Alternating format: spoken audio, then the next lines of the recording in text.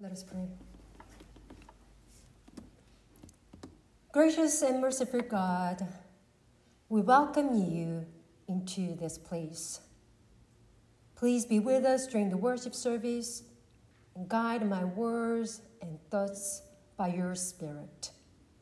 Help us to have open hearts and open minds. Grant us your wisdom so that we may discern and follow your will as your people. In Jesus' name we pray. Amen.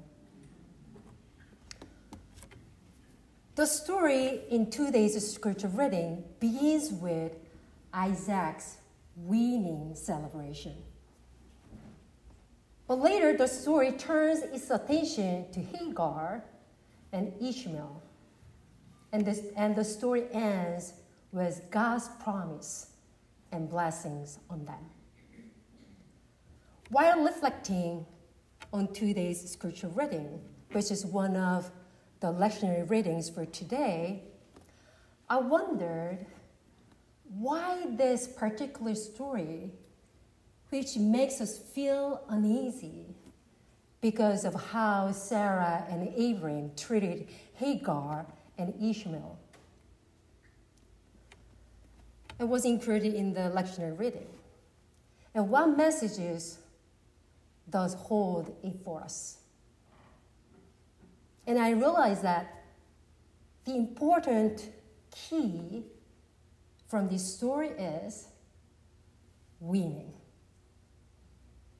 Weaning has a significant meaning, not only for the Jews of the Bible, but also for us today. To wean a child is to transition their diet from mother's milk to solid food. It also symbolizes that the child has survived the fragile stage of infancy. Now it is time for them to grow up and move on from his or her former place of comfort. That is why Abraham made a great feast to celebrate Isaac's weaning. Let's consider what weaning means for the infants. From the baby's perspective, I think weaning is all about loss, not for progress. This is because, firstly, breastfeeding is all that the baby has ever known. And it also has been a great channel for babies to have intimacy with their mommies. Secondly, babies do not have the capacity to understand why the removal of this part of life is occurring. So weaning is initially distressing for the child and often accompanied by crying. I remember how hard it was for Nathan, my first son, to wean from his mama's milk. He cried and screamed whenever I said to him, "Baby, no more mama's milk." His resistance to wean from mama's milk was so strong that I had to breastfeed for more than 5 months. When Nathan finally graduated from breastfeeding, as a mom, I experienced mixed feelings. I thought that I would be more than happy to be free from breastfeeding. But I felt a bit of loss and a little bit of sad. No matter how weaning happens, weaning may mean a time of grief for both mother and child because it is a transition. Due to the emotional environment in the process of weaning can be a metaphor for any kind relationship breaking apart. Weaning can be applied to any transition that leads to separation from another in the life of a human being. So, even if an infant's weaning is necessary for their growth, our own process of weaning and facing life transitions can be uncomfortable. Every time we go through such changes, we are thrown into chaos of transition. In today's story, we see both types of weaning. Ironically, when Isaac was weaned from his mother's milk, his stepbrother Ishmael also experienced weaning by being cast out by his father. This contrast in situation between Isaac and Ishmael brings us to pay more closer attention to their stories. And it makes us wonder what would happen to Hagar and Ishmael. Since Hagar conceived Abraham's son Ishmael, Sarah's jealousy towards Hagar, who was Sarah's slave, had not stopped, but had grown. Although it was Sarah herself who asked Abraham to have Hagar so that he could have his offspring, Sarah considered Hagar and her son and Hagar's son as a thorn in her side.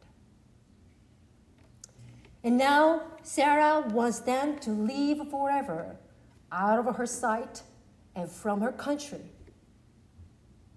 Abraham reluctantly accepts Sarah's request and asks them to live.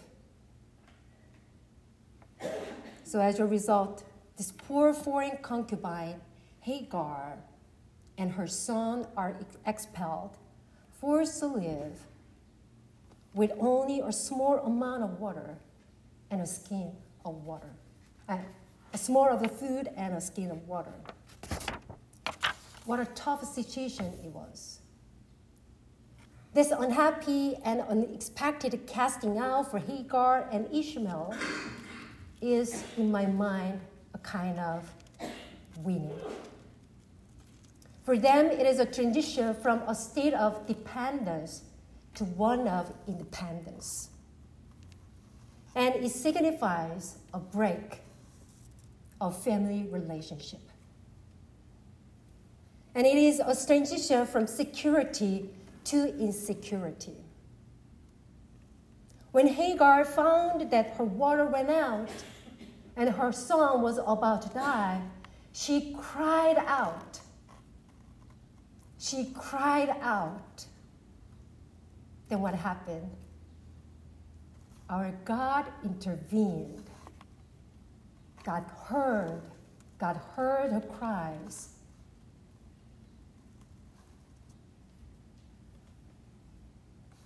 And then God gave her a promise that he would make his son a great nation.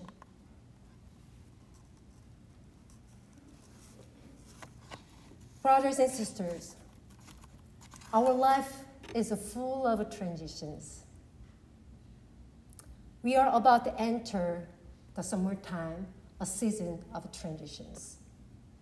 Within our denomination, this season is known for pastoral transition. Thankfully, it didn't happen to us this year. I hope that it won't happen to us next year either. For the high school graduate, it is time for them to wean themselves from their parents' care and to move to their college for their independent life as students. And for those who have retired this year, it is a time for them to navigate their new life in retirement. For those who have recently gotten married or are expecting a baby, it is a time of transitioning from single life to a married life and preparing for parenthood. For those who are going through a relationship break, whether it be due to death, divorce, or a breakup, it is time for them to move forward and start anew. For those who are facing health issues, it is time for them to get a courage and strength to move forward. For those who have started a new job, or for those who move to a new place, it is time for them to get adjusted to a new environment. No matter whether a transition is good or not, it always brings loss, anxiety, uncertainty, and some level of chaos. If you are going through a transition, I want you to remember the word Emmanuel, which means God is with us. Would you repeat after me? Emmanuel. Emmanuel. God is with us. God is with us. Very good. So please know that just as God did to Hagar, God hears our concerns. God cares for us. And God blesses us. And God wants to help us to navigate the season of transition. And our God wants us to stay firm on God's promise that God is with us and God will be with us at all times. And all churches say, Amen.